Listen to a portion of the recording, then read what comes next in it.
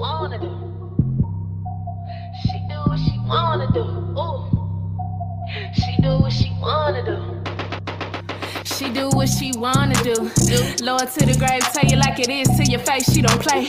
Every chick down for it all. Know that she a boss. No competition, no loss. From the Midwest to the A, Autumn got you tuning in, no delay. Ooh, get you right every time. Keep you laughing on a dime. Tell you truth, no lies. So you can live your best life. Cover all topics, no limits. Got some for your mama and your children. No holding back. No gimmicks, coming on strong. Get straight to business. Oh yeah. What she wanna do. Live life, live life. She do what she wanna do. Live life, live life, live life. What she wanna do. Live life, live life, She do what she wanna do. live life, live life, live life, live life, live life.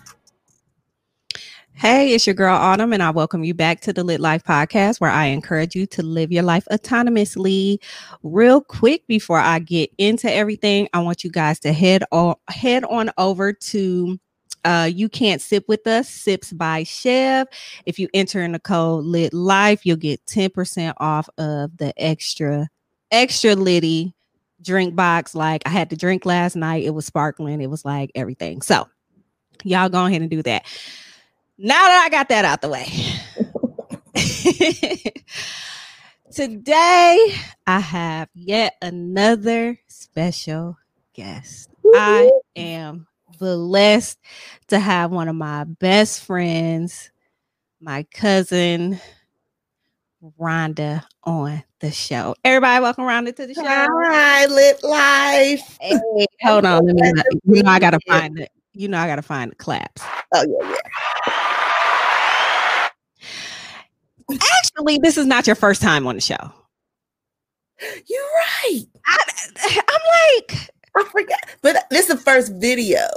Yes, this is the first video, but this is not her first time on the show, but it's cool. How you doing, boo? I miss you. Man, we have this damn pandemic just ruined all of our plans for the year, but you know what? It's okay. Everything. We about to just be lit in 2021. I can't wait to see you, man. We'll record. We back. What just happened, y'all? All I know is the internet went out. That's what happened. You was like this. But it only went out. Look, it didn't go out. I checked my phone and because my phone is connected to the Wi-Fi and it was working just fine. So it had to be the computer. So I restarted my computer. I don't know. I guess I'm going to have to actually edit that out because I'm going to think so. That was like 5 minutes of just. Right. Of nothing. Right.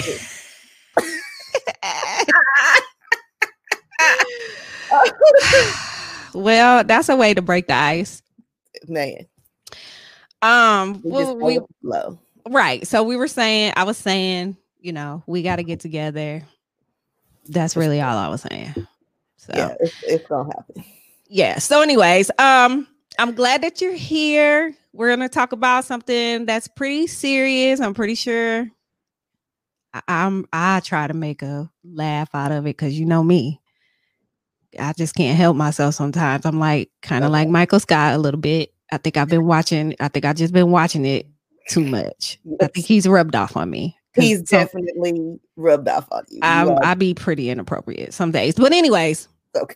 First, you already know we just gonna go ahead and jump. No, first, no. Let me do this right. Okay. I already said this is one of my best friends. Do you want to tell folks about yourself? I mean, I could tell folks about you, but just what you like. You ain't really gotta go all into. No. So it's real simple. I raised a lot of hell when I was a kid and when I was young, and now in my adult life, I'm just trying to chill and be happy. So I don't do too much anymore, except for I travel. With Autumn and our friends, we have a good travel group going. We like to see things and do things, that, we've never done before. So we just trying to live life autonomously, like you say. Yes, girl, go ahead and throw it in there. That's what it really is. Like, that's what I do. Like, I work really hard at work. Yes, you do. So when I'm not working, I don't like to do that. I don't like to answer no questions. I don't like to make no big decisions. I just like to just chill, have fun, and go with the flow. So that's my life. I have grandkids, so they're a big part of my life with this damn computer school. Are they still like 100%? 100% computer school. And we're not comfortable sending the little one to daycare yet because I live in Kentucky and the COVID cases are like going crazy. Like, we always were real low, 200 cases a day. Now we like for the whole state. Yeah, like when it first started, we shut down. Like we shut it down. We were one of the first states to like really no bars, no restaurants, no going outside, go to the grocery store during certain hours with these age groups kind of shit. So we didn't have big super cases back in March, April, May. It was 200-300 a day. We was chilling. Now it's like 1,700 a day, 1,800. That's where we at. Yeah. So it's like, what? That's where Georgia has leveled out at. So like we have went up. I think the most we had was probably close to 5,000. And then that will wipe our state out. Like that will wipe us out. Yeah, it was very. I know for a fact it was over 4,000, but I think it was like closer to 5. And then after a while, it started going down, but it took a long time for it to. And so now, like the average, I guess this is like that level playing. It's probably about between 1,500-1,700 cases. Well, and so rising because last week the average was like 1,000, and now it's like 1,700. Even on today is Sunday, and we have 1,400 cases on a Sunday, and usually we like 300. So it's school. I mean, a lot of places in Kentucky have opened back up. Jefferson County is I live in Louisville, so we're the biggest. We have 100,000 kids in public school. So they ain't trying to, bring all them kids back, and the teachers will be all sick and stuff. So they can't do that like they can in the little towns. Right. But man, it's when school started back and when football season started. So people out there tailgating and slobbing all over each other and thinking everything's okay. Bars is open and people just passing that shit around. So we staying safe at home. I have my mom's 80 years old, so we ain't trying to give her the COVID. We trying to keep her secluded, even though she's fighting it with every I know she is. Tell my girl I said hi. I tell her. Oh, Lord. Told her don't bust up in here, so we don't see. Right. So okay, well that's cool. So all right. So before we get into our topic, you know what we got to do. Shut the fuck up. God damn, nigga. Man, shout out to the 313 because Detroit, that's a product of Detroit.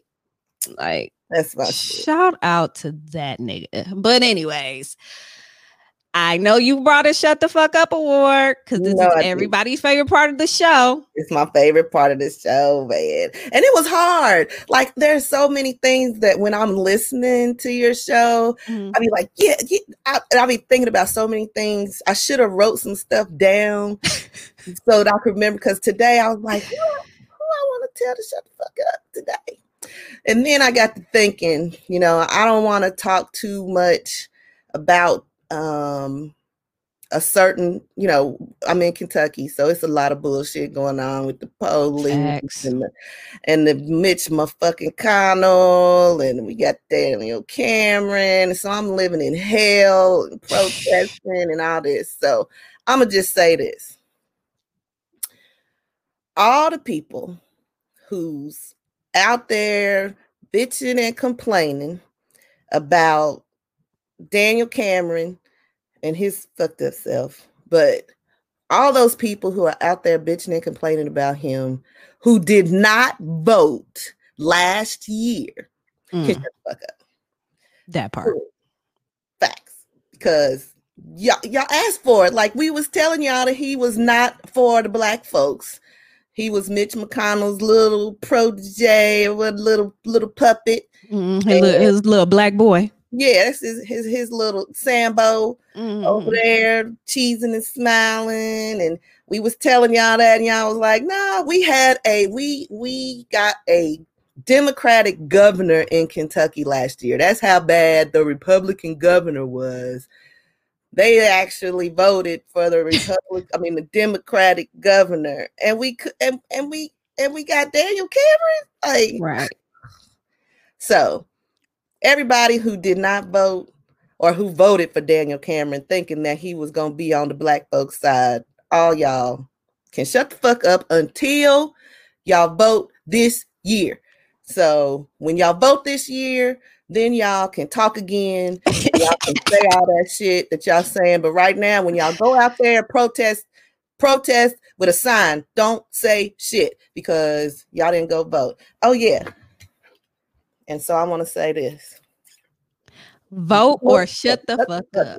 Yes. Yes, I need that button. I'm gonna have to send you one. We got a whole box.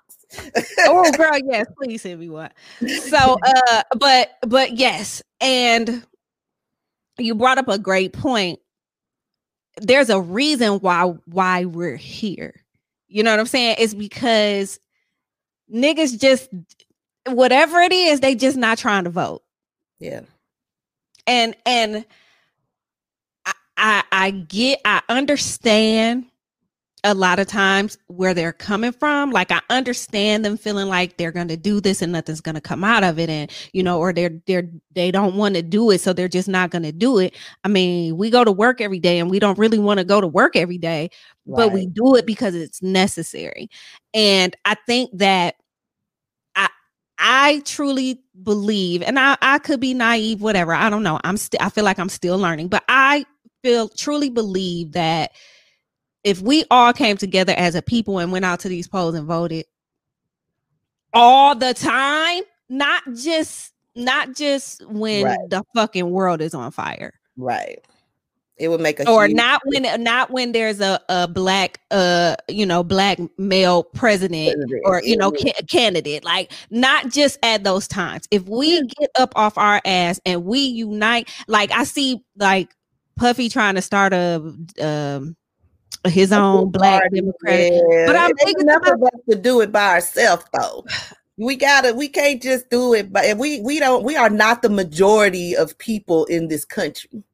So if every black person voted the same way, we still are not don't have enough people. We have to really be smart about that kind of shit. Because you're distracting from the overall goal by separating. You can't separate. We really do have to find some common ground with all the bullshitting people too. Like we're never gonna agree on everything. Hell, me and you don't agree on everything. Right. So never, and that's people think that way, but it's not gonna happen that way. But we all have to find some common ground to come together, or else, we gonna continue to be on fire like we are now. Which is, and I also think, I'll be honest, like I don't think when I was younger and I had my son that I really instilled in him the importance of voting. Like I did it. I voted always, but I never took him.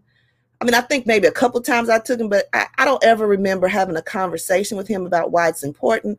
And he didn't learn. Like I'm realizing these millennials and a little younger or whatever the 20-year-olds generation's called. I don't even know what the hell they call. Whoever the 20-year-olds. Let me look. They don't really understand the civil rights movement like we did or like our parents did, because hell, when they were coming up, we had a black president. So they think it's, equal in some sense. And I think once now they're realizing it's not. But you know, so I made sure that this year, like my grandkids, I had to be the old, you know, grandma with the apron on and break it down to their ass and be like, look here, this is what really happened back in the, you know, 50s, 60s and 400 years ago. Like we wasn't all cool with everybody back then, because how else are they going to know? Our schools ain't going to teach them the truth. Absolutely not. So we Absolutely have to teach our kids the truth and why it's important to do certain things while they're young, so they don't grow up thinking that it's not a big deal and that they don't have to do it. So I'm glad you brought that up too, because I just yesterday or day before yesterday, no, let me take that back. Few days ago, I text Bear, did you vote? He ain't texting me back. No. Right. So after I voted on whatever day that was, I text him again. Nigga, did you vote? Right. Still no answer.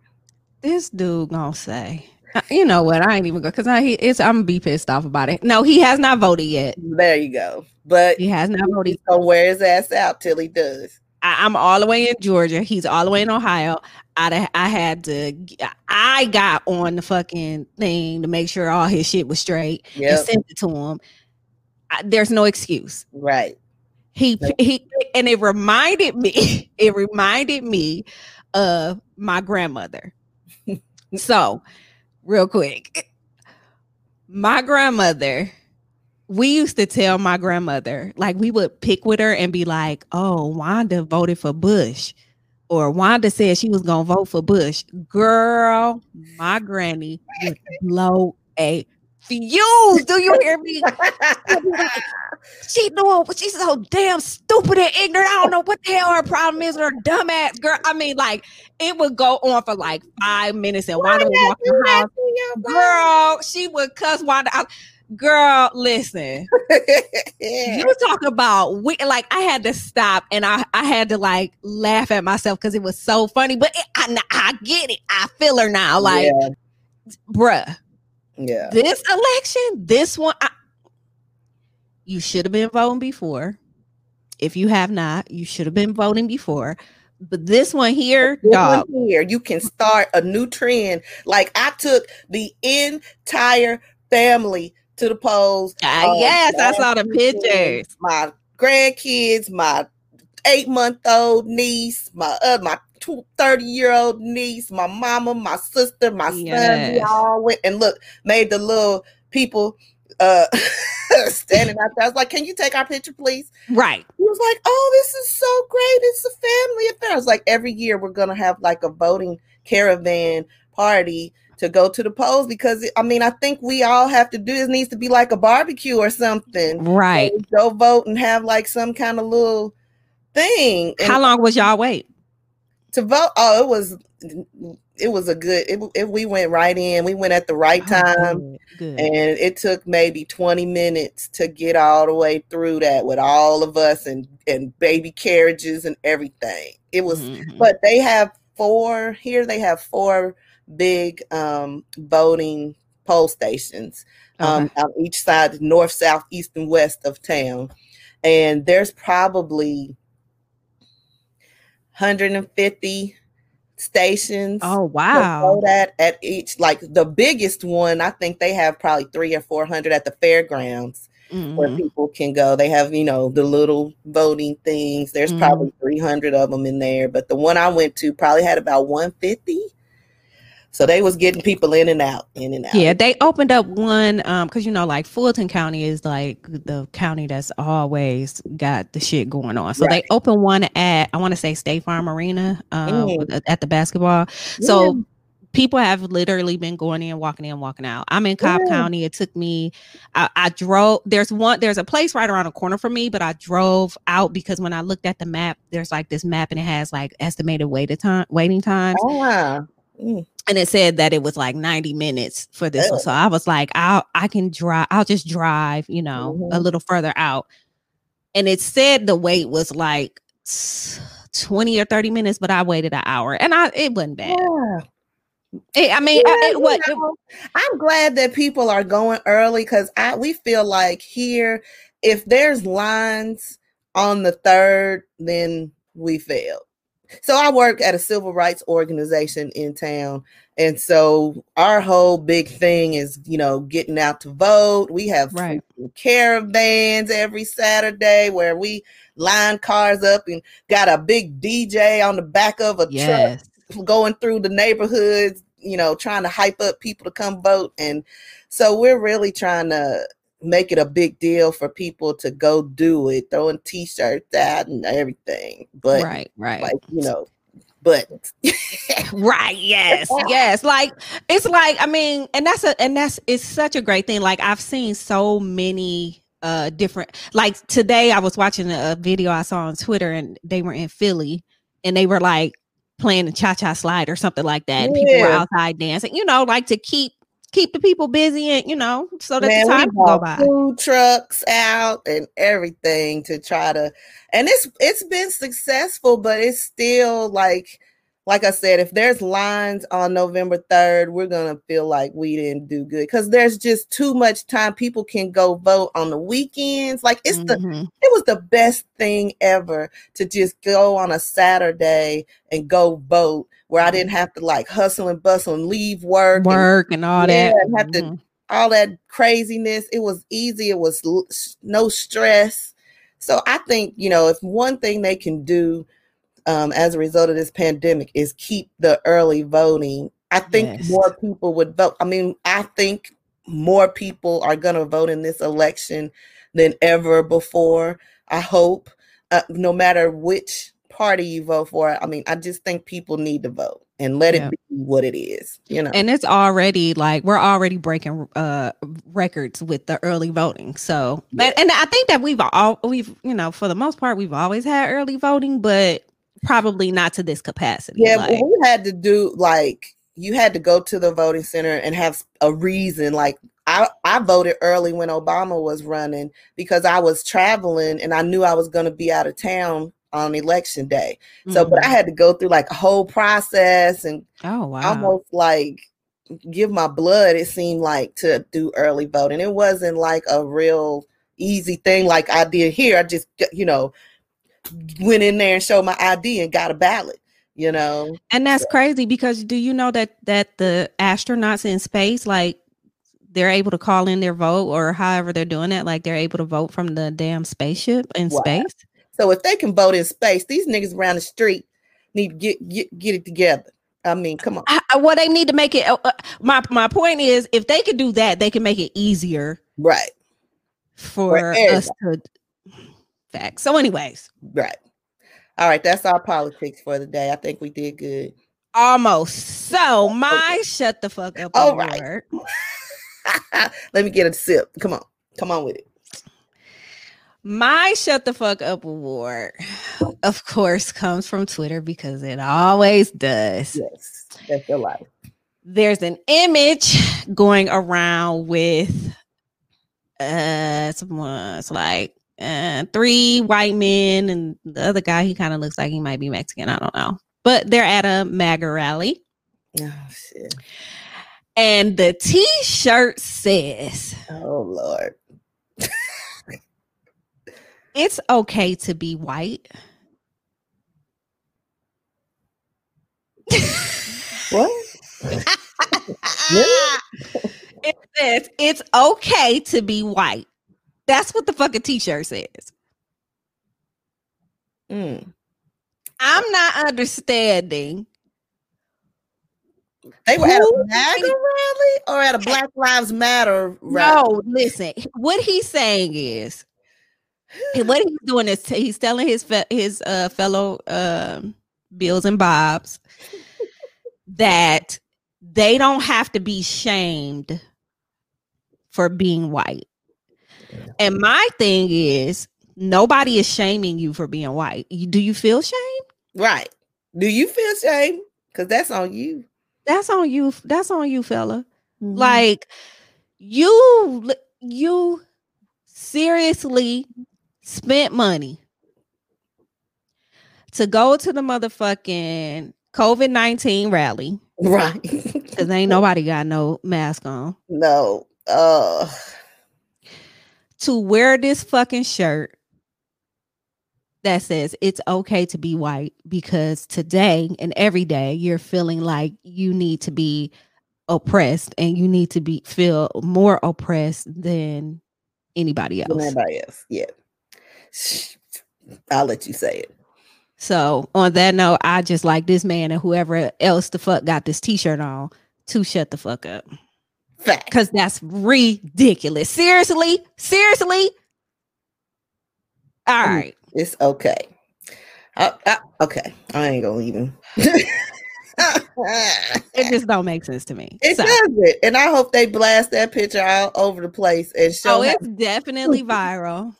And it's like you have to, like, dog, I'm gonna have to send it to you. But like, are you seriously on here with a fucking shirt that says it's okay to be white? Like, nobody ever said that it wasn't. Right. They missed the point. They so miss the whole point of all the movements and everything else. Like, shut up. And that's the same story, right? It's the same story over and over. It's like something happens. Everybody, we Black folks, what we do. We amplify. We try to get to the bottom of shit. Right. We're trying to explain. We shouldn't be having to explain because shit really is pretty fucking clear. Right. But y'all still just don't get it because you don't want to get it. Right. You don't want to accept that. So now you're feeling shamed. You're feeling shame because who the fuck decided to put that on a t-shirt? So. Yeah. Shut the fuck up. Anyways. Yeah. So I brought my cousin on. I hit her up. What was that, last week? Because I'm always hitting a nigga up at the very last minute. What's today? Today is October 25th. Wow. It's still 2020. It's still Breast Cancer Month. It is. We haven't heard a lot about breast cancer. Like, when I really think about it, I think when I hit you up last week, I think I might have like seen something and it dawned on me. You know what I'm saying? Mm-hmm. But I know that you're a breast cancer survivor.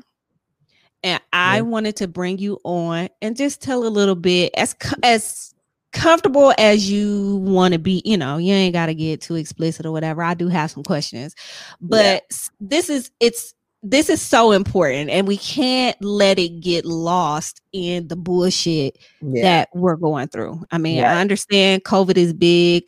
I understand our president is a big dummy, but there are still so many things outside of that are affecting Black women, especially because we can't even get like fair treatment and shit. Right. Like we could literally have bomb ass insurance and all this, that, and other, and it's still like we're still treated away. When we tell them what's wrong, we have to be like overly adamant about our own health care because they just try to think that we all have the same symptoms and the same characteristics, and we don't. And they I don't know what it is. They treat us like animals, basically. Yeah, you're right. Like animals. So, but what I want to know is first, I want to know, what was life like before being diagnosed with breast cancer? That's a good question, because have you ever really thought about it? Oh yeah, it changed my life completely. So my life was a little bit chaotic before I was diagnosed. And I will tell you this, I'm an open book about this topic because I feel like it's so important for people to not be afraid of breast cancer. So we'll get to that in a little bit. But before I was diagnosed, which was 7 years ago, I can't even believe that, just thinking it's been 7 years since all that happened. But anyway, I was a workaholic. I mean, really just really bad. I worked hours and hours, and I, didn't pay attention to myself and my healthcare and my mental well-being. I kind of was just taking care of everybody else and being a single mom and taking care of my mom and my family. Doing what we do. Right. Just overly over the top, not giving a shit about me. And I think God was like, you better sit your ass down for a minute because you're doing too much. And, it's funny how it happened. I was turned 40. Okay. And, when you turn 40, you're supposed to get all these checks and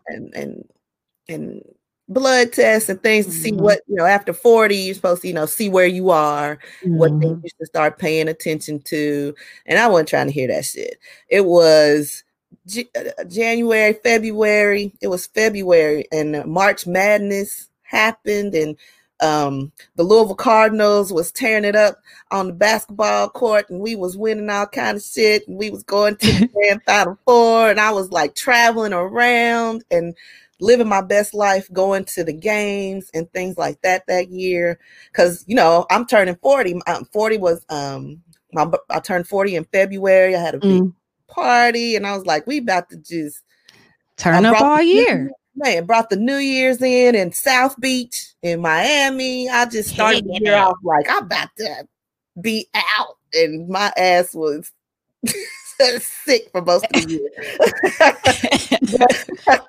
but at the beginning of the year, I was balling. And so went to the Final Four in Atlanta, as a matter of fact. And me and a friend just was like at the last minute, we found some hood ass hotel that had a opening, and we went up in there and didn't bring our bags on the inside because we were scared something was gonna crawl up in it. We was in there and went to the game, and we won the national championship. We out there, just toe up and living and having a ball, and I slipped off the side of a curb, tweaked my knee. So I'm wobbling. I am weak. That's what happened. Honest to God, I fucked my knee up, and we walking all through the streets of Atlanta, and I'm glad you wasn't there back then, but we was down there chilling, and got home and called a friend of mine. I was like, dude, I have fucked my knee up. He's an orthopedic surgeon in Virginia. Okay. And I was like, you know somebody in Kentucky, you're from here, who can see me? I mean, I think something's really wrong. Like, my shit hurts. So he sent me to a buddy of his, Pete, Dr. Pete. And I'm in there about my knee. Right. And it just so happens, see how things work. The day I had my appointment, it was Pete's 40th birthday. Oh, wow. So he was remarking, they had beads, they had big cakes and stuff up in the doctor's office. And he's back there seeing me. He's like, all right, well, you got to get an MRI because I got to see what's going on. Your knee is swollen, it drains, liquids in there. We got to see what's going on. I was fucked up.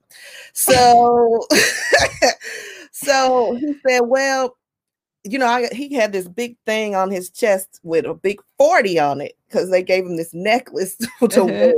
And he said, I'm 40, so I understand you're 40. We got to get all our checks. You need a colonoscopy. You need a mammogram. You need all this shit. I'm about to do mine.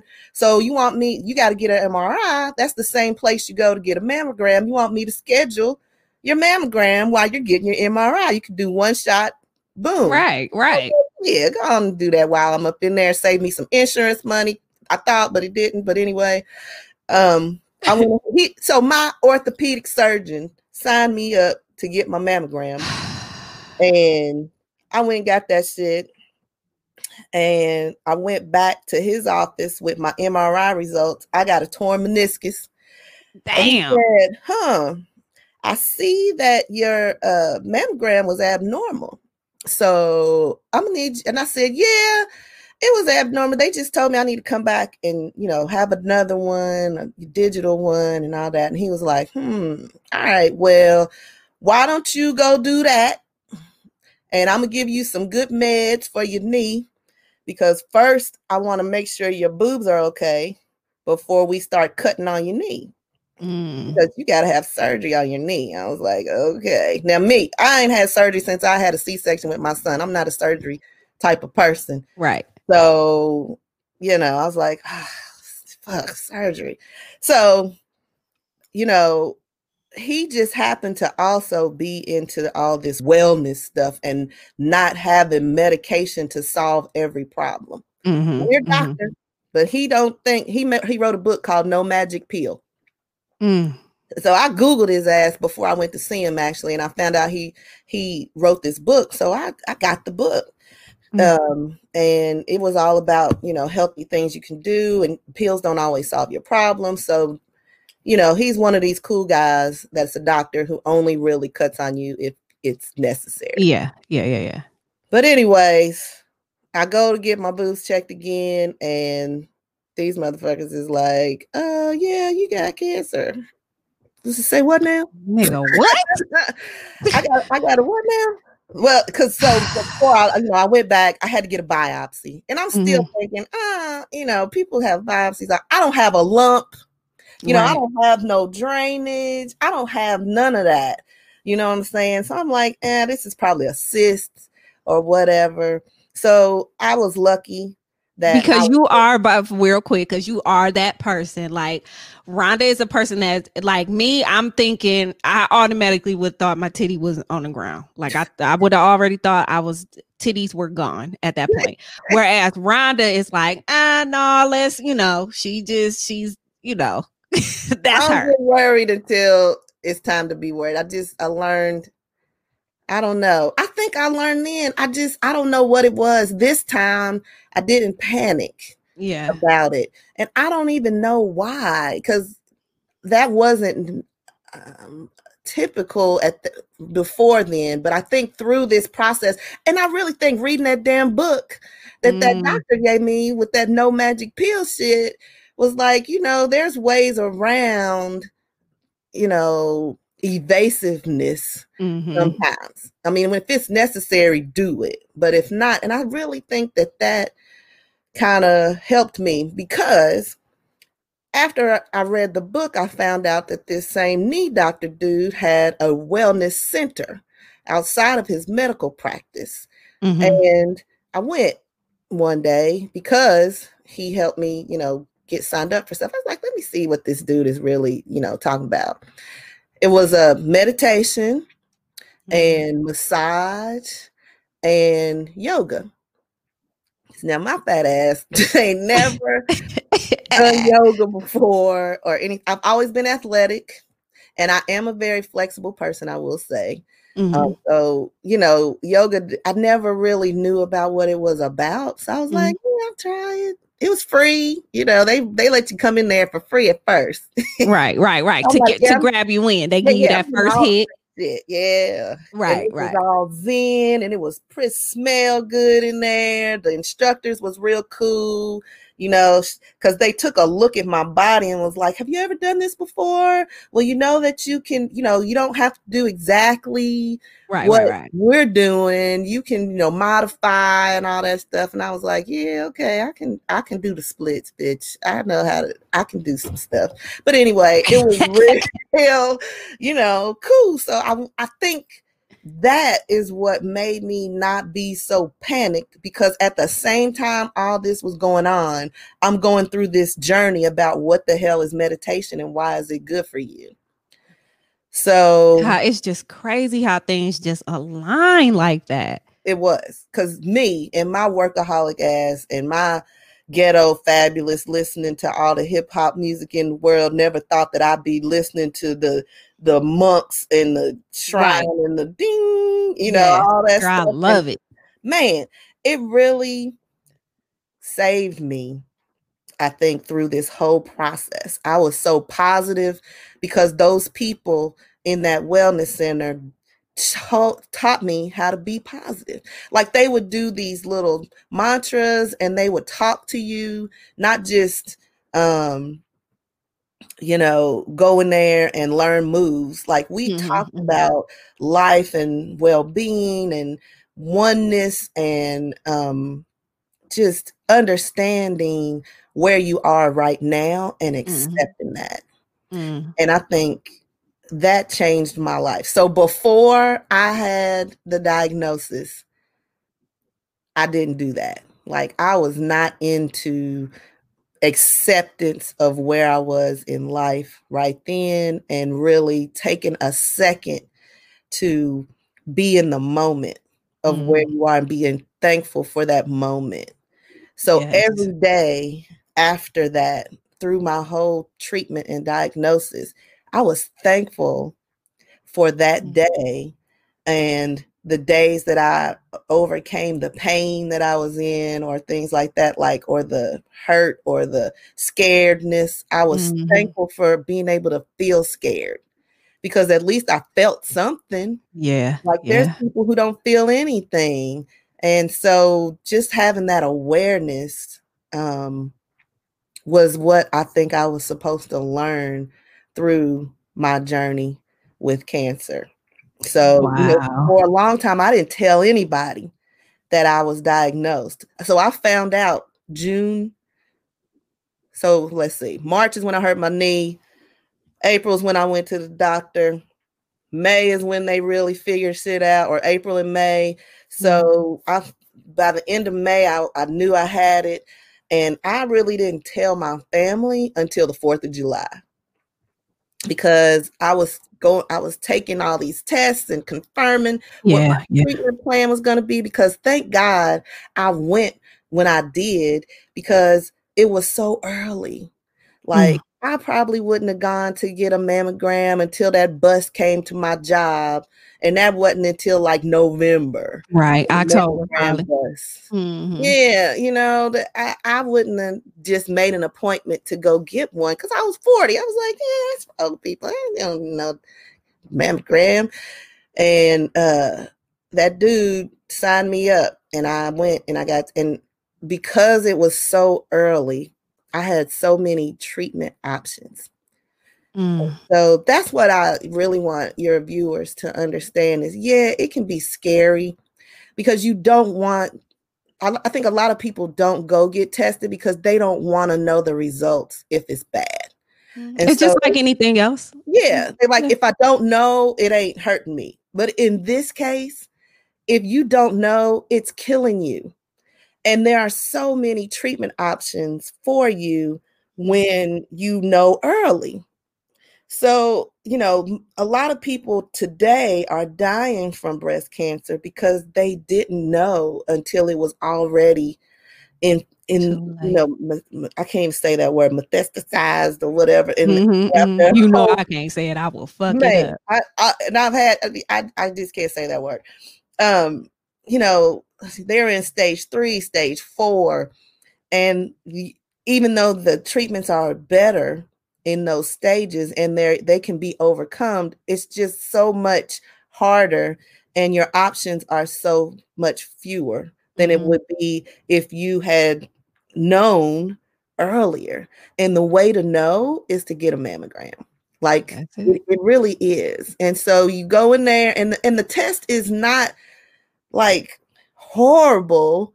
It's kind of, I'm kind of a masochist, so I kind of like the squeeze that you get a little bit. But okay, well, let's talk about this because that's what I was gonna ask. I was gonna ask like what it feels like, or because I know it's like a machine and it just squeezes it really, really hard. Like how to really hard. It pretty much is you take your boob and you put it in a machine and you put your boob, like this is the plate. You put your boob on top of the plate. Right. You plump it up there, boom. Right. And then the thing presses down on it. And it presses your boob pretty flat. Like, I ain't even gonna lie. Girl, what? It presses it hard. So, but for how long though? For like 3 5 seconds. Okay. Okay. So here's what. So it is some good old masochist shit. Okay, It's bad. mess. Are you telling me I'm gonna be okay when I go? I'm gonna be okay. fine. You Okay, gonna cool. be fine. And this is why it's like so it's as long as you can hold your breath, like it's over before you get out of breath, because they make you hold. They'll say, all right, I'll count to 5 and you hold your breath, take a deep breath in, and then it's like 2, 3, 4, and then it just releases and you're like, whoo. Okay. So it, when I had big boobs, it didn't hurt as bad. It's like the bigger the boob to me, the more cushion you got in there, it don't hurt as bad. Now I got little bitty boobs and that shit is painful. So people with little boobs that don't have a lot of stuff in there might have a little bit more of an uncomfortable feeling, but it's for 5 fucking seconds. You can do anything for 5 seconds. Like you pinch your damn arm real hard for 5 seconds and yeah, it's going to hurt, but you're going to be all right. It's the same I've been telling people about the COVID test. Like if you get the nasal swab, like it's literally over before you know it. Like I was very surprised. Yeah, I did up there, and then by the time you get uncomfortable, it's out. Yes. So yes, it's like, and I did have to pull over because I was in the car, I was doing a drive-by thing, and I had to pull over and wait for my eyes to stop crying. Yes, but aside from that, it really wasn't that bad. But anyway. And that is the same concept with all these preventative tests. People got to realize that when you can do something about it. That's right. And when you don't know, you fuck yourself up because sometimes it might be too late. So one of the points you made was the earlier you know, the better your options. Let's say you would have waited until November. What do you think things would have been different? Do you think your outcome would have been different? Like at what were you at a stage? Like I don't really know how the stages work. So what stage were you? I don't really know how aggressive it has to be to switch the stage. So I was in like stage, the early parts of stage 1. It had not come. So with breast cancer, the cancer is in the ducts in your breast. So women have like milk ducts and little tubes all through their breast that come to a head in your nipple. Okay. And that's what, all the milk comes through there and things like that. And that's how the milk comes out the titty. And so the ducts are typically where the cancer is when it starts. It's in your vessels and things. So mine had not yet come outside of the duct to get into the tissue. Okay. Of my breast. So it was super early because the cells were, cancer cells, when you look at them in a microscope, they're, if I always tell people, y'all need to watch Osmosis Jones, that movie Chris Rock made a long time ago, because that shit is real deal how your body works for real. And like a cell is round with the nucleus in the middle, right? And, that's a cell, but a cancer cell has spikes on. It's like jagged on the outside of it, and it's a cell that has started changing shape and size, and it's got little spikes all around it, and that's how they see it when you take a mammogram and when you get like a pap smear, they're looking at the shape and size of the cells on your cervix, and if they're elongated or jagged, right, or if they're round and regular like Osmosis Jones's was, right. And so when the cancer cells start spreading, they'll come outside, they break free and break out of the duct, and then you have it in your tissue. And once cancer gets in your tissue, that means it can travel to other places in your body. And so that's why, if you catch it when it's in the duct still and it hasn't spread out through all your body yet, then they know where it is. When it's outside of your ducts, they don't know where it is, and so they have to give you treatment all over your body like chemo. Yeah. So chemo is a drug that they infuse into your veins and arteries or wherever, so it can travel through your whole Your body. whole body. I didn't. I was lucky, and really that's luck that I got an early diagnosis and it hadn't broke free yet, so I didn't have to do chemo. Wow. See, Well, this is some good ass information because I had no idea. And so I did have to do radiation, which is an experience of its own, and I'll tell you a little bit about that. But just understanding that there's different stages of how much cancer they see, I think is what determines the different stages.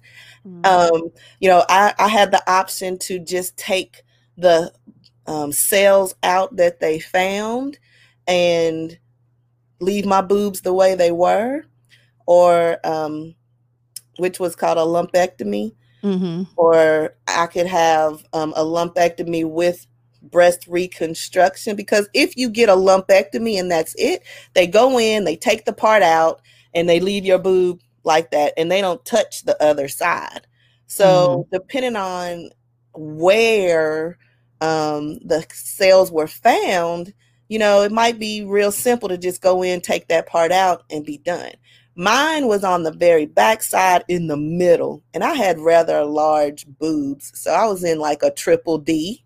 And so they were like, well, when we go in, we take everything out that we touch.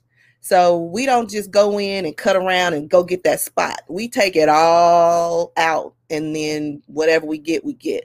So if they had just taken my shit out, my boob would have been all right. It would have been crazy. Right. And my other one would have been stupid. So I chose to get a lumpectomy with a reconstruction so that they could make my boobs symmetrical. And I got a reduction. So, my boobs used to be, my nipples was down here. I had kids. So my shit was like this with my nipples. And when I had my reconstruction, my shit was back like right. this. You was sitting pretty. I was like, oh shit, I got some. Well, I don't have to wear no bra. What? Right.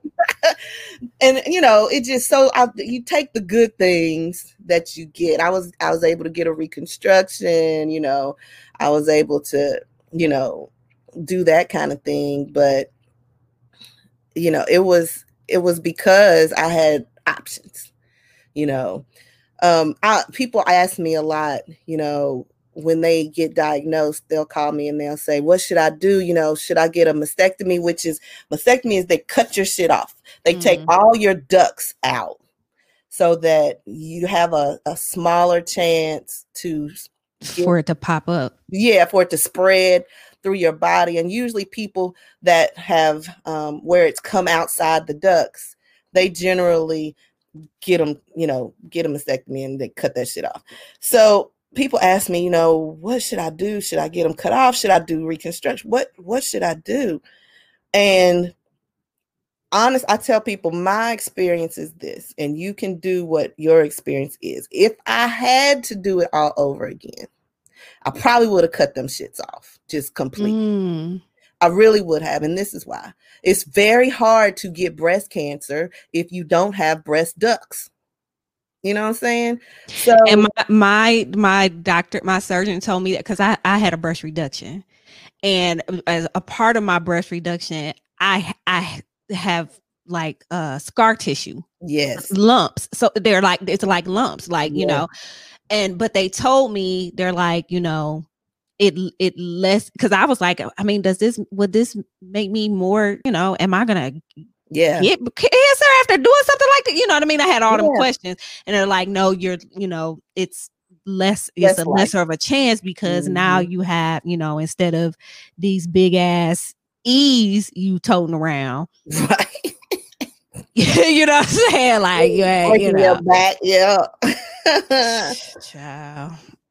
So, okay, but you were saying people ask you. Yeah, so I feel like if I had to do it, and this is why, because now I still worry that I'm gonna develop it again because I still have some ducts few, Mhm.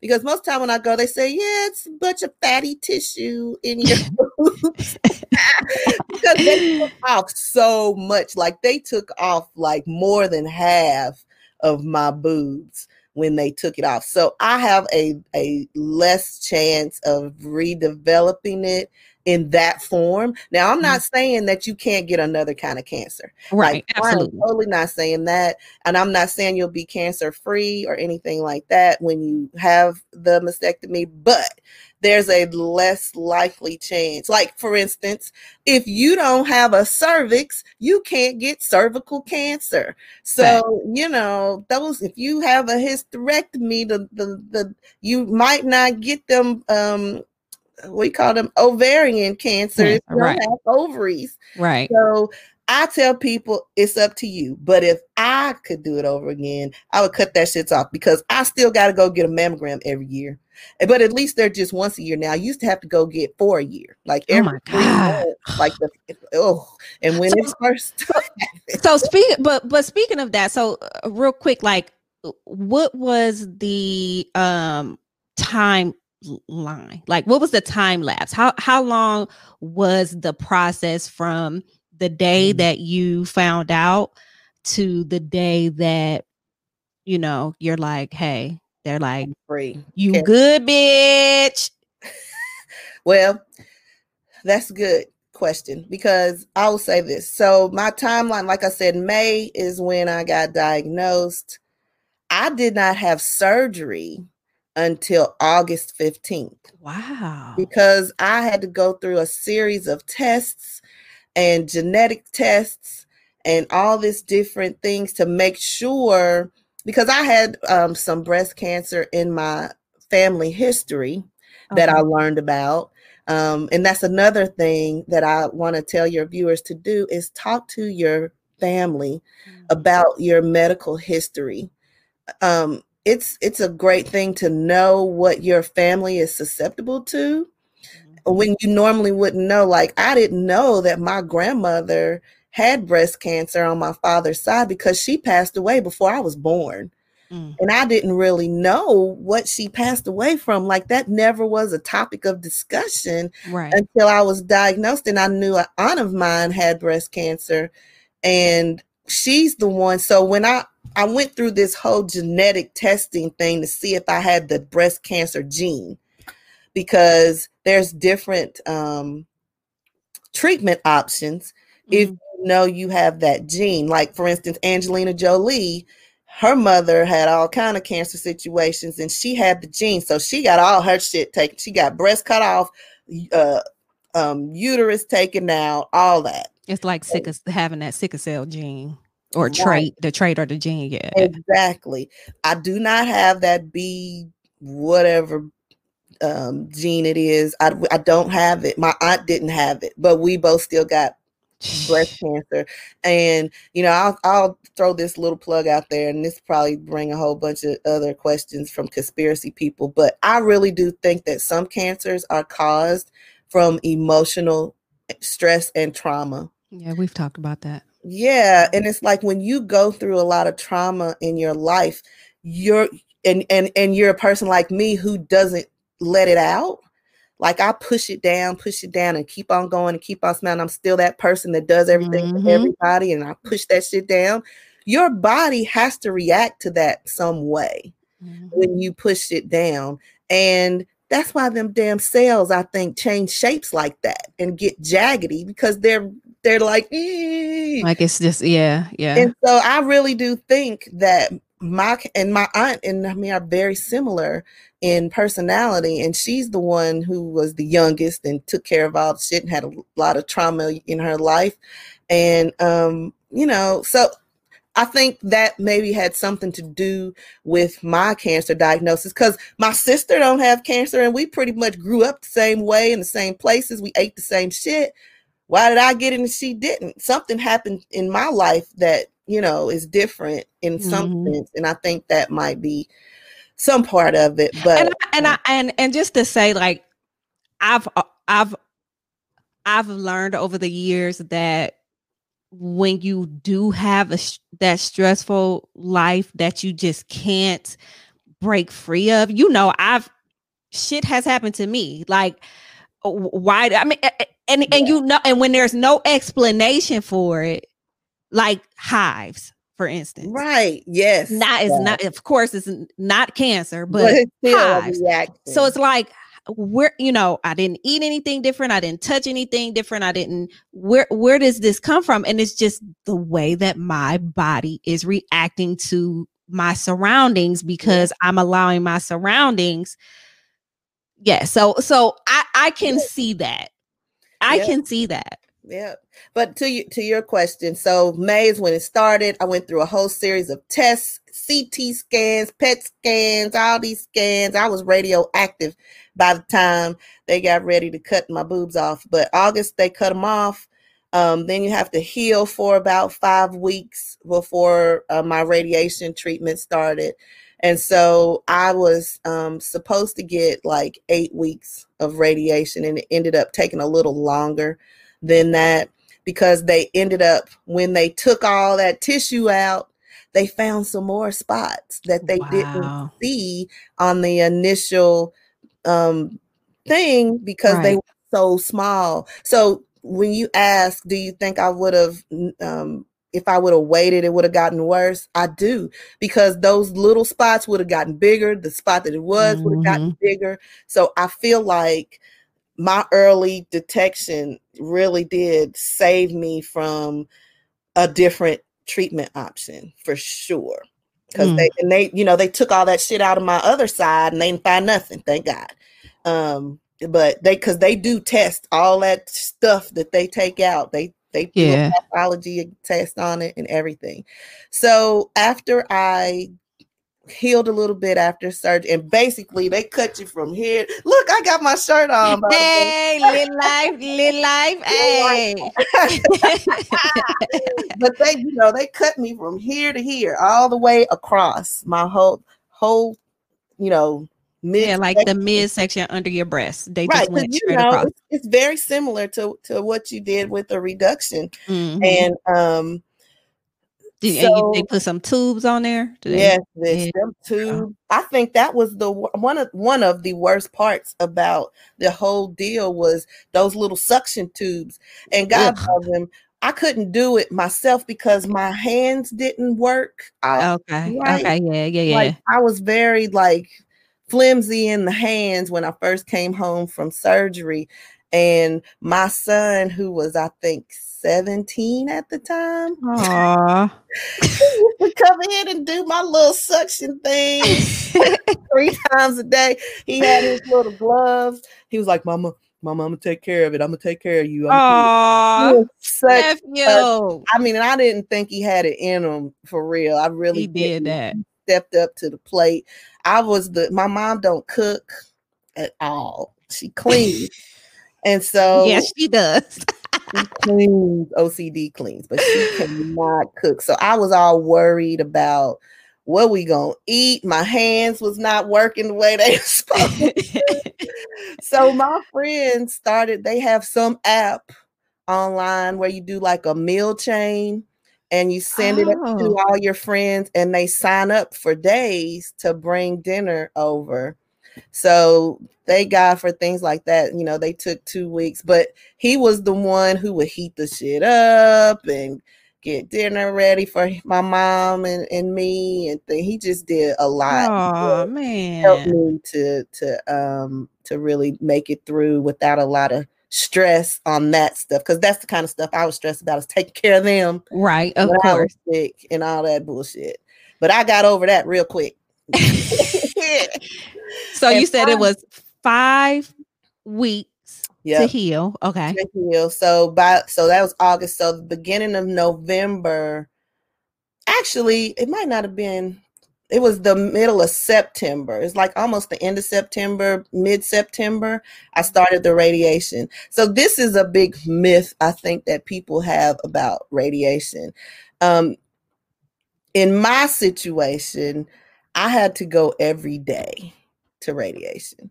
So it's not like a one-time zap thing and you out of there. I'm sure there's some situations where that may apply, because everybody's treatment plan is different. And I do want to really say that too. Like what my experience was isn't your cousin who had breast cancer's Right. experience. You know, everybody should have a plan that fits their certain situation. But for me, I had to go 5 days a week to radiation, which, you know, is an interesting thing because they really line you up. They like and figure out. Doctors are amazing. They, you know, they do all these scans to figure out exactly where they need to put the radiation beam in you. They put all these kind of tattoos on you. They're not like real tattoos, but they're stickers that stay. Like you can shower and them things don't come off. So I had stickers all over my whole chest area so that when they lined me up, when you lay down on the table to get radiation, they line up the machine with the stickers. Wow. So that it only zaps you in that one place because you don't want a bunch of radiation running through your body. Radiation is not a safe thing. Right. It can kill you. Which is why you have to wear that damn lead thing when you go in to do x-rays and stuff. Right. And they didn't have no lead thing on me, you know. And furthermore, they lock you in what is the same thing as a vault. Like, girl, what? Doctors would come in there, so they would line me up. It's this great big machine that's like over top of you, and you just laying on the table. And then they go, okay, we'll be back. And they leave you. And I'm talking about the door is this thick. And they boom, wow. And lock that shit. You hear it? Oh, girl, shut up. It's a vault. They lock you in that room because they ain't trying to be close to that shit. They in a little window or they see you on a camera or some shit and they'll talk to you. But that's like the scariest thing because you're in there by yourself. There's this great big machine that's very loud.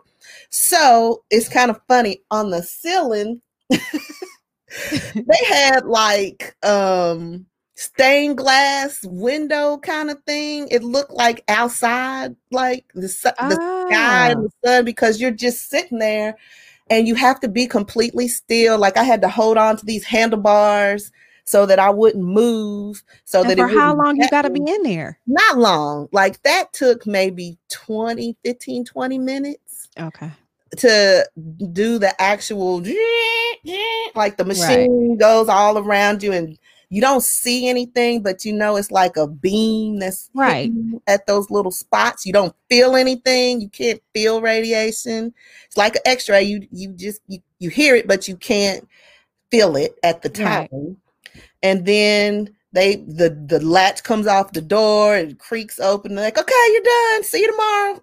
You're out of there. You put your shit back on and you go home. But over time, what I found is that radiation is like an extreme sunburn. Well, I'm chocolate. I didn't know what sunburn felt like. Like I really had never had a sunburn, and I grew up in Alabama. And I know I didn't go outside a lot during the daytime in Alabama because it's so fucking hot. And I went out in the evenings and played and stuff. But still, I've never had sunburn. So I didn't, you know, my white friends, they all had sunburn and they used to put cream on it and gone back to business. So I didn't really think it was that big a deal. Bitch, sunburn fucking hurts. Yes, it does. Yes, it does. I was like, if I was white, I would have PF 8000 on my body every day. I would never go out in the sun without some kind of protection if I didn't have brown skin. Because there's no way I would have sunburn every day like that. Oh. That shit hurts. I think I got it the first time I went to Jamaica, maybe. I think. Yeah, it's not a game. It is not. I was like, if this is what sunburn feel like, white people, I have a whole new respect for you because this is some fucking crazy shit. But mine got a little worse than a typical. So I had like a burn. So your whole shit gets black and your skin peels off. And you know, you have like I didn't want to wear no clothes. Like that was because it's gonna rub up against it. Yeah, and you're supposed to wear like these compression bras to make sure your new boobs don't get all out of whack. Right. Oh, right. I had to do that. Fuck that shit. I could not put no bra tight compression bra, that's the tight stuff. Mm-hmm. No, sir. We just didn't make it with that, with the radiation. And So how long did you have to do the radiation for? 5 days a week? ended up doing radiation for about 11 weeks instead of 8. Part of the Okay. reason why is because I had to take a week off because I was so burned, and they were like, "Yeah, you might want to let that heal a little bit, and then we'll come back and train some more." Right. I was like, Come was cook just your went ass. overboard. They was like, "Nah, your shit is raw, bitch. You need to heal up a Damn. little bit." But they give you this cream and shit to put on, and do you know? I talked to this African lady, and she was like, "No, we're gonna give you some shea butter. You put that shea butter on there," and bitch, that shea butter did wonders. I tell Did all it? people that go through the radiation to get some African, for real African shea butter, and fuck all that prescription compound stuff, because the shea butter soothed my pain and helped me heal. So that lasted until mid-November, and then I was free. Kinda. I was free with treatment as far as that. I did a scan, they didn't see anything. So I got to ring the little bell and say I'm done and let my boob heal. It probably stayed black for about a year and a half. Damn. It was dark. It was black for maybe 8 months, but then it started lightening up. And now I can tell the coloration difference, but other people probably couldn't tell the difference. But yeah, for a while, boy, my boob was, I'm talking black, like bruised and battered and blue. It was black. And my that is crazy. It was like, it'll come back. You'll get your color. I was like, my boob is gonna be black. So of course the one question that everybody asks, did anything happen to your hair? Did anything happen to your hair? Yeah. It's weird because I had really thick, long hair before this all happened. And even though I didn't have chemo, the radiation and the medication that I was on did change my hair quite drastically. It got really thin and brittle, and I ended up cutting it. I had a bob because when I was going through all this, I wasn't even thinking about my hair. It was still long, and it just kept getting thinner and just breaking off. It really didn't fall out like it does with chemo. And I didn't lose like my eyebrows and things like that. I will say though, the hair under my arm will never grow back again. Oh, you lit. Right. I was like, well, that's not a bad thing. I'm trying to get the other ones lasered. Right. Because I'm over here shaving one side because my side over here is cool. That's crazy. But yeah, the radiation killed all that shit. So they said, maybe in about 12 years it might come back, maybe, but not likely. I'm like, I can live with that. Right. Get on my legs a little bit, get this hair off my legs. Right. No more. But it did change the texture of my hair. But it still was okay. It didn't like, it was, I put a perm in there, and then I quit putting perms in. So that really changed the texture. So I don't know now if that was because of radiation or just because I started going naturally, and that shit is something to deal with. So, and another quick question. So like, during the treatment, so during your treatment, how hard was it on your body overall? Like, did you feel sick, or were you constantly sick? How did that? Well, I wasn't throw up sick. Okay. I'll say that. I didn't get nauseated a lot, maybe a few times. I will say that. So after I had the surgery, I did start on an oral medication, some pills. Right. And I did have to take those for 5 years. And so some people say your treatment really isn't over until you finish the pills too. So now I'm completely done with treatment because I stopped taking those pills a year and a half ago. Yes, ma'am. I remember. Yeah, so I was like, this is the last fucking tamoxifen, because that shit, let me tell you, was what throws your system off, and I started having hot flashes. Girl, I be on the Lit Life podcast having hot flashes. Do you hear me? I be on podcast happy hour having hot flashes. But yeah, that stuff you had done will throw that happiness. But that was unbelievable. Like I couldn't explain the heat in my body. Like I remember one night, I just took all my clothes off and went and laid on my tile bathroom floor because it was so cold on the floor. But I just couldn't. It's like an internal heat. You ain't telling me. So my body had to get used to that tamoxifen. So I probably had hot flashes for a couple of weeks until I got used to it. And then if I missed my medicine, it would throw up. So I rarely, if ever, after that first time I missed and I had a flash, I was like, oh no, bitch, I got to go home because I can't spend the night over here because I got to go home, get my medicine in the morning.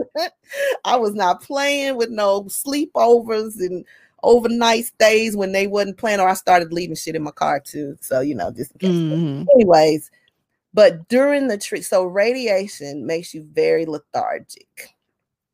And I went back to work part-time because I had been off work since August. And then, when I started radiation, I had to leave. I had to have it every day. So I would do the last appointment like at 3:00 every day. So I could go to work, leave at 2:30, do my radiation. And then I would just come home and lay down and go to bed. Cause I would just be it's like you have the flu, but you don't have the chills with it, but you're so like, your body is just tired. Like you can't wake your body up. Yes. Which in turn led to them finding out that my thyroid was acting a little weird. So, that's one of the things that sometimes happens when you have radiation. Some people tend to have thyroid issues as well.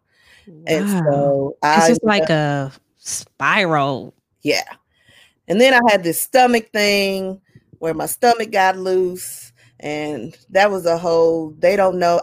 It had to be them or something that happened with something because when I did my scan, I was having like reflux a lot. And they were like, what's going on with this reflux? And every time I ate, I would cough.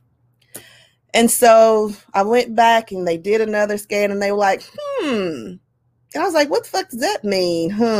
And she was like, well, your stomach is supposed to be right here, but there's just like an open space. And I was like, what? So then she scrolled up. She said, oh, there it is. I was like, what? Wow. She's like, your stomach is like behind your lungs and upside down. And that would make sense as to why you cough every time you eat, because the acid in your stomach is dripping out and it's getting in your lungs. So that's probably not a good thing. We need to get that fixed. So somehow my diaphragm, it's kind of like people who have what they call a hiatal hernia, where a little piece of their stomach like comes outside of their esophagus hole or their diaphragm. That's what a hiatal hernia is. Well, mine came all the way out. So, oh my God. They don't know. They were like, were you in a car accident when you were younger? Maybe you touched your diaphragm or something. I was like, no, bitch. Y'all did this to me. Did y'all? Right. So we never figured out how my stomach got loose, but it did. So they went and put it back and tied it down. And now I can't never throw up. But so do you get, so do you get nauseated? Yeah. And it's horrible because you want to throw up. Right. You cannot throw up. Oh my God. You just have to live with that shit until it passes. And it's the worst feeling in the world. The worst, like, when you throw up, you feel better. Right. You be ready to get it over with. Right. Yeah. And I'll be like, oh my God. Nothing. It will not come up because they had to tie my stomach down and it won't do that. So yeah. So I don't get white girl wasted anymore because I don't want to feel like I got to throw up. Girl, it's the worst. Because I'll be ready to kill all y'all. So I'll just So continue to smoke and be happy with that shit. got to. So okay. So then you said you got to ring the bell. Everything's cool, but you still had to take this medicine. Yeah. Daily or and whatever. then go back every 3 months and get checked. Had to do blood work. They checked my blood, make sure there wasn't any levels that showed up out of normal in my blood. So I stayed. Did it ever happen, like over those 5 years? Did you ever have anything like abnormal aside from your stomach falling out? And my thyroid. So that was real. I had 3 surgeries in a year. August, I had my boobs done. That April, after that, I had my stomach fixed. And then the following April, I had my thyroid cut halfway off. They kept half of it. It wasn't cancerous. There was some kind of growth. And I was like, that's that fucking radiation that makes shit grow in your body that ain't supposed to be there. And I don't want nothing in my body that ain't supposed to be there. So get it the fuck out. But I will say, out of all of this, I told y'all that I started my journey with meditation and yoga, and that really helped me stay in a very good place and a positive place throughout my whole treatment. And because I did that, I didn't have to have surgery on my meniscus. That started all this shit. See, I was wondering, I was gonna come back to that. Like, damn, did she ever get the damn? Nope. And my doctor said he feels like when I started doing the yoga, it strengthened my muscles in a way where I didn't have a complete I had a tear in my meniscus and not a ruptured meniscus where it was torn all the way across. And it healed and he said sometimes, when your body's going through other trauma, it doesn't focus on it, because I kid you not, my knee never hurt the whole summer that I remember. The whole time I was going through all that like my knee was throbbing after I hit that. Yeah, it was swollen and everything. I mean, it was torn, they said. It was fucked up and everything was bad about my knee. And it was okay. It was tolerable. Like, I still have issues every now, like if I walk a really, really long way and have bad shoes on, or if I try to run, yeah, my knees like, bitch, you are not a runner. You better start walking. Right. And I think that if I would continue to do yoga like I used to, it would get better. So that's what I'm trying to do now, is get back into those routines that I went through when I was going through all of this, that really helped me stay in a good place, because I have a stressful job again. Like, after all this happened, I really changed. I started doing hobbies and shit. Like, that was going to be my last question for you. Like, but first, before you go into that, so would you say it was about 6.5 years? How long did it? I mean, you had the 5 years. So what was it? 6 years total that you basically? No, it was 5. Like, well, I guess no, you're right. It was 6.5 because it was 5 after I started. Right. Okay. So yeah, and then I know, I remember when you took your last pill and we was all happy and everything was everything. And I just want you to tell people basically what you were getting ready to get into. Like, what is your outlook on life now? Like, it's, that's why I asked in the beginning, like, what was your life like then? Like, what are things like now? And what have you learned about yourself throughout this process? Man, my life is so different now. Like, I don't take things for granted as much as I used to. I make sure I tell people how I feel. I don't hide my feelings like I used to anymore. I want the people that I love to know that I love them and that I care for them. I'll send people little gifts because I think about them, or yes, she will. Have us all crying and But shit. look, it's funny because I don't even just get it for y'all. Give me one too. So Right. like if I see something that I like, and then I think somebody else that I know will like it, I'm gonna get it for them because I feel like it's important for you to not waste and say, I wish I had a. Like I don't want to ever feel like that and say, I wish I had a done this, or I wish I had a said this. Right before we got on the phone, I was talking to my son and I was like, where are you? He's out there hanging out. And I was like, all right, I love you. And I never used to do that. I don't think with him as much, and my mom and my sisters and just my friends, just to make sure they know that they are my friends, because and I cut a lot of people out of my life. That's the other thing, because I found out through my experience that I was a good friend to people who weren't good friends to me.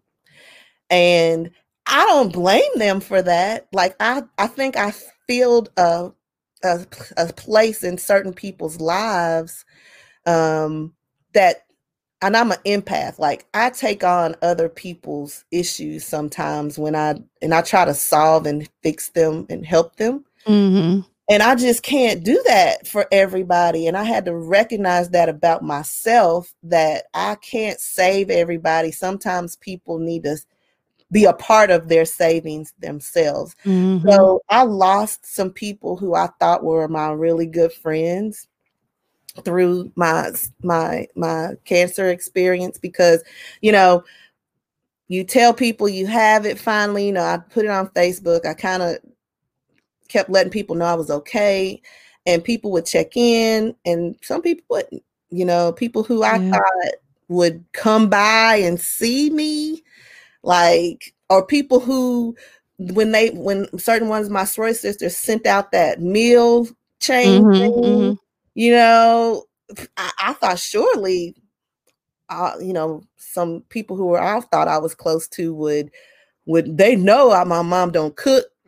Right. Over here starving, and they didn't. Do you think that some of them just? Do you think that it was just really hard for some of them to face you like that? Like they just didn't want to. Yes, and I talked to some of the ones that it shocked me about. I talked to them about it, of course, because I'm trying to be transparent with people. And I think we worked through it.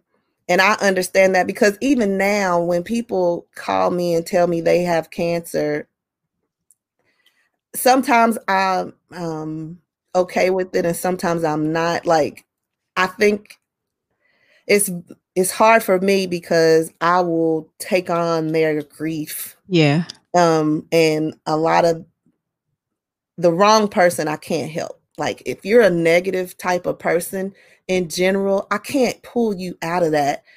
And I can't have negativity taking my life, because I think that'll give me cancer again. Right. I mean, I'm trying to be supportive for people, but you can be supportive from a distance and still be supportive. Like I send cards, I send texts and calls and things like that, but I ain't got to go with somebody to their chemo treatment just because, you know, I had cancer. Right. That's not on you, honestly. No, and I can't do that for everybody. And so I understood when people couldn't do it for me.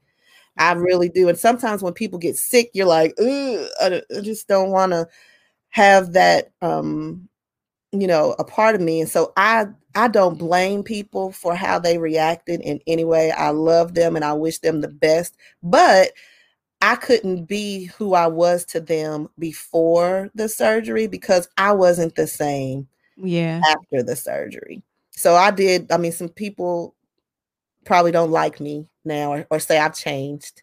And I'm okay with that, because I think I changed for the better. And I can't be your superwoman and problem solver. Right. You know, I got to solve my own shit. That's right. That's real. You know, one of the things that somebody brought me over when I was home was a paint by numbers kit. And I was like, I'm tired of watching these soap operas. There wasn't good shit on. We didn't have like Netflix really back Right, then. right. Like now. So I started doing that shit. And I loved it. And so I have since like gotten this whole hobby of painting. So this nigga is Picasso, nigga. Like she be trying to downplay her whole little, her whole painting skills, and she's very good at it. Well, thank you. It's taken, it's 7 years of shit, because you start with paint by numbers where you just coloring, they paint and they draw it for you, because I can't draw. I'm not an artist. Like, I can't take a pencil and draw shit, but I'm good with lines and symmetry and things like that, so I can paint because I like to write. Like, I write calligraphy and shit like that, so I can get by. But I can't do, like, people be like, "Can you paint me?" Right? Nah, we ain't doing none of that. Shit, bitch, I don't do people. I do trees and oceans and shit that don't have a whole bunch of lines and stuff. Cause right, I don't do. It really is good though. Like what you do, yeah, because you do a lot of like landscapes, or you painted the cats. Remember we was in New Jersey? You painted the cats. Yes, I tried to paint the I hotel. can't think of their name. What's their name? Like Tanya, or what did you? Tracy. It was Tracy, and I can't think of the other cat. Y'all know I'm crazy. Y'all didn't name the damn cat on top of the building. I did paint that damn cat, but that's easy. Like, I can paint black figures without no facial features. Like, right. I can do outlines is my best friend, but features, do features. But it's something that's for me. Like, people be like, "Oh, can you paint me?" No, bitch, I don't paint for other people. This is mine. They're all around my room. Like, I don't let them out my room. And my mom be like, "Well, can you put this in the bed?" No, this is for me. This is my art gallery for me. Right. And, I'm being selfish with my art. And it's the cutest thing, y'all. Like, it's like so adorable. Like, she has her whole little studio set up downstairs. It just it's awesome that there are some positive things that came out of this experience, because of course it's not, of course I would think that it was not an easy journey, you know what I mean? So it wasn't, but I know some people's journey was way harder than mine. So I'm just blessed again that I found out when I did. And so I just implore all the women and all the men who have women in their lives. Tell them, and men too, baby. It's free. Like, if you have insurance, it's covered 90% of the time. If you are younger, but you have people in you have a history of people who have had any kind of cancer, you can get your doctor to say you need to have one. And that's what I think, they're trying to come up with a lesser age, because there's a lot of people who are younger who are coming up with it, and 40 is not the number. It really should be like 30. You should they've moved it up to 45. Yeah. And that's, I don't get that, but a lot of like your primary care physician can write it up in a way where you can get a free one if they say you have some pre-existing or you're in a high risk, like if you've had like female issues and things like that, you can tell your doctor you want to get a mammogram and write that shit up, and they'll do it. And with any situation, with anything that has to do with your health, you have to be very aggressive. You have to be very aggressive with these doctors. You have to get second opinions. There's because unfortunately, like they said, like they're not listening. You know what I'm saying? They don't. It's like, well, I'm the one with the degree. Okay, well, nigga, I'm the one that's over here feeling like I'm about to die, and you're telling me that there's nothing wrong. Exaggerate. Like, they really don't believe a lot of Black women. Like, there's women in the hospital having babies and have blood clot issues because they don't believe them when they say their legs is hurting. They ain't believe me either. They ain't Yeah, believe me either. we know our bodies, and we need to be explicit and very I guess just very direct with our doctors about how you feel, and be like, listen, I know myself, and I'm so nervous because I've been going to the same doctor, my primary care, for 25 years. He was my son's pediatrician. Yeah, you're telling And I me was that. like, I'm going to you too, because I ain't going to two different doctors. When I come, you're going to give me my physical too. And he was like, yeah, whatever. So he's about to retire because he's old as shit and needs to retire because he up in here writing stuff on notebook paper instead of putting it in the system. So it's time Girl, what? he got a steno pad. And he has a nurse that be transcribing his shit. I'm like, Dr. C, Dr. Kello, little Jewish man. But so I'm getting ready to have to start finding another doctor. But I'll switch doctors as many times as I need to make people treat me and make me feel comfortable, because this is my life and I feel very fortunate to still have it. So I want you, my physicians, to treat it like a temple. But just don't, if you feel some kind of way, if you do your monthly breast exam, tell your boyfriend, your husband, because you'll notice a change. Like some of my other friends that I've met since going through this did have lumps or did have a discharge. Like if you have a discharge coming out of your boob and you are not breastfeeding, something's wrong. And don't just say, oh, it just does that sometimes. Yeah, it does do that sometimes because something's wrong. That's not normal.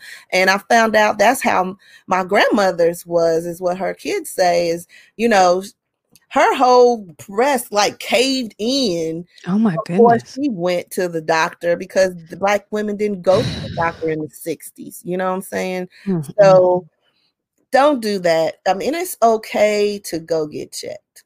You know what I'm saying? What's the worst thing that can happen is they tell you something wrong and you get fixed. And you get it together.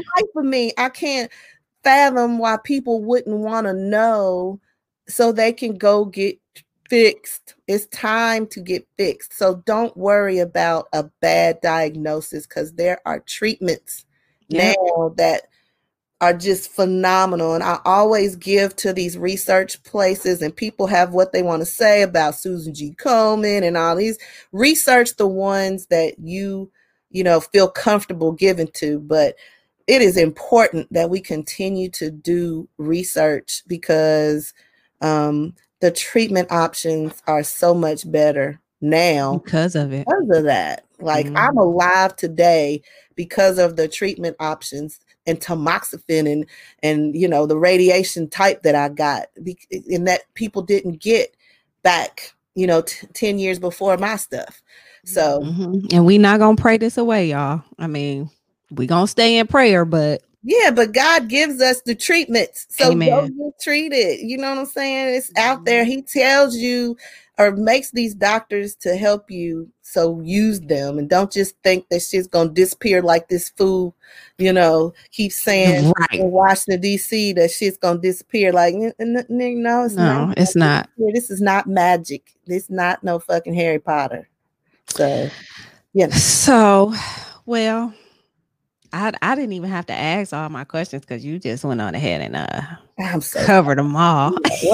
I told you this one is the topic that I'm like open, because it happened, and I didn't think it was going to happen. Like that was the shock of my damn life. I can't imagine. I was in a meeting at work and the pathologist called. And I stepped out of the meeting because I saw the number and I was like, hey.